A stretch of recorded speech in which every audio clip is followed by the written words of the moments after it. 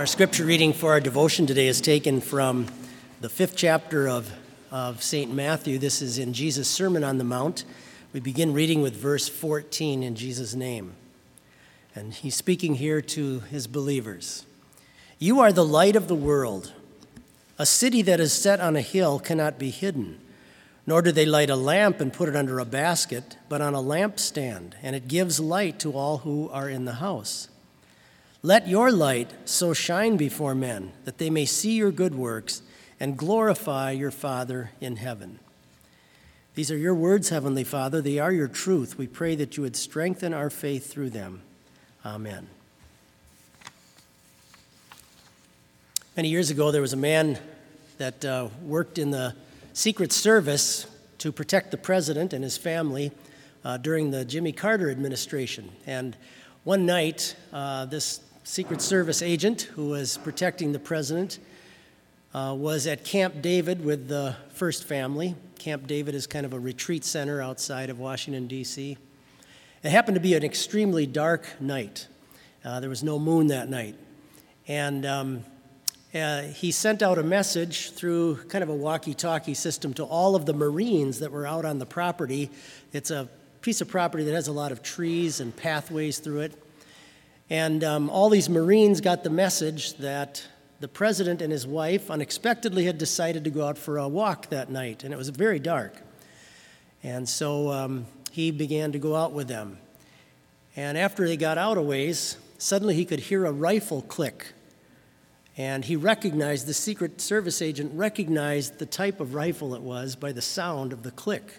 And he knew it was one of the soldiers. Turned out it was one of the soldiers that had not gotten the message and now had his gun aimed at the president and his wife, not knowing who they were.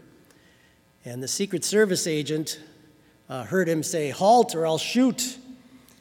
And so he said, "I'm going to step in front of these people. I'm going to turn the light on my face so you can see me." Then the soldier would recognize him. So he went up to the soldier and shined his light on his face. And the soldier realized it was a fellow soldier. And then he turned and put the spotlight on President Carter and his wife. And he said, the guy holding the gun just about fainted, realized how close he came to possibly shooting the president, the very one he was supposed to protect. Light makes such a difference. Having light to illumine something so that we can see something can make a dramatic change and a dramatic difference in things. It helps us to see and understand things accurately. The Holy Spirit uses the imagery of light and darkness frequently throughout the Bible. It's one of the great motifs that you'll find throughout the whole Bible.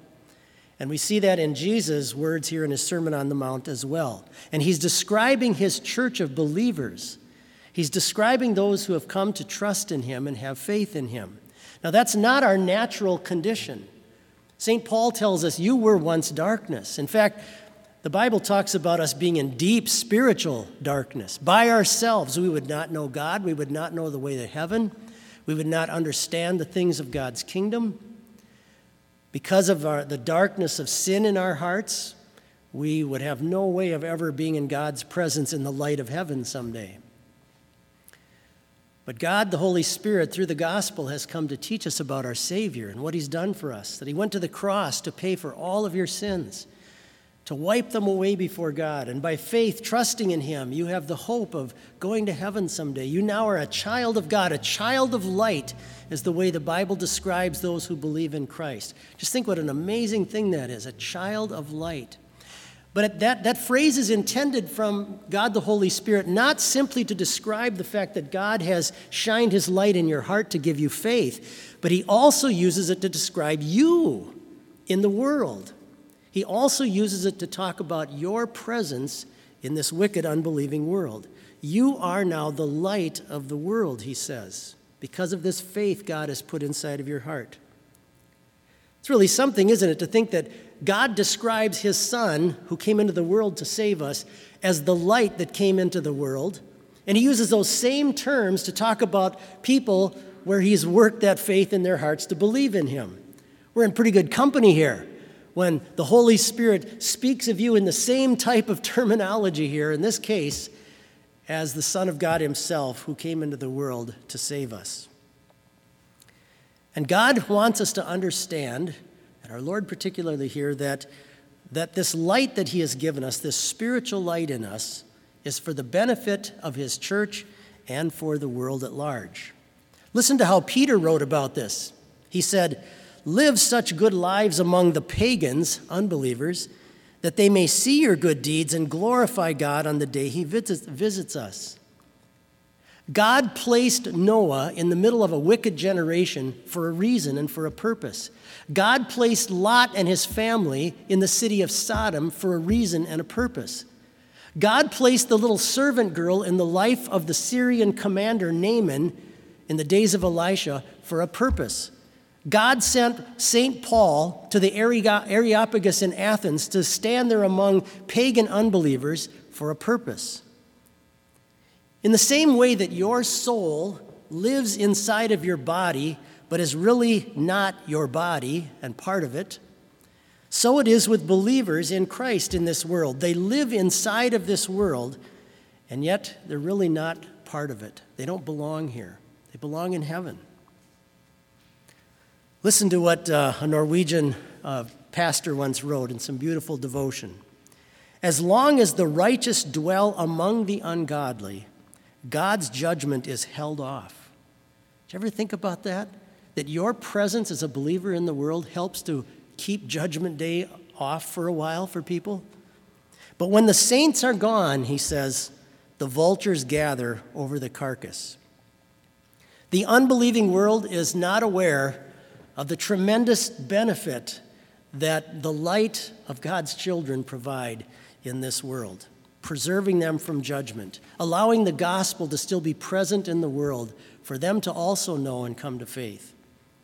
So God has given you this gift of faith in your heart to trust in your Savior, not just to get you to heaven. That's the greatest, most important, of course, but it's also for your life here, to benefit the world, to benefit people around you, to benefit the people whom you will influence in your day-to-day life.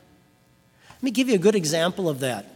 Years ago, I had arrived at a new congregation that I was serving, and there was a young man, probably in his mid-20s, recently married, and he was talking to me, wanted to get to know me a little bit. He told me that he'd grown up in a completely unbelieving family. His parents were both atheists, had no knowledge of God at all, and had started dating a young lady who was a Christian.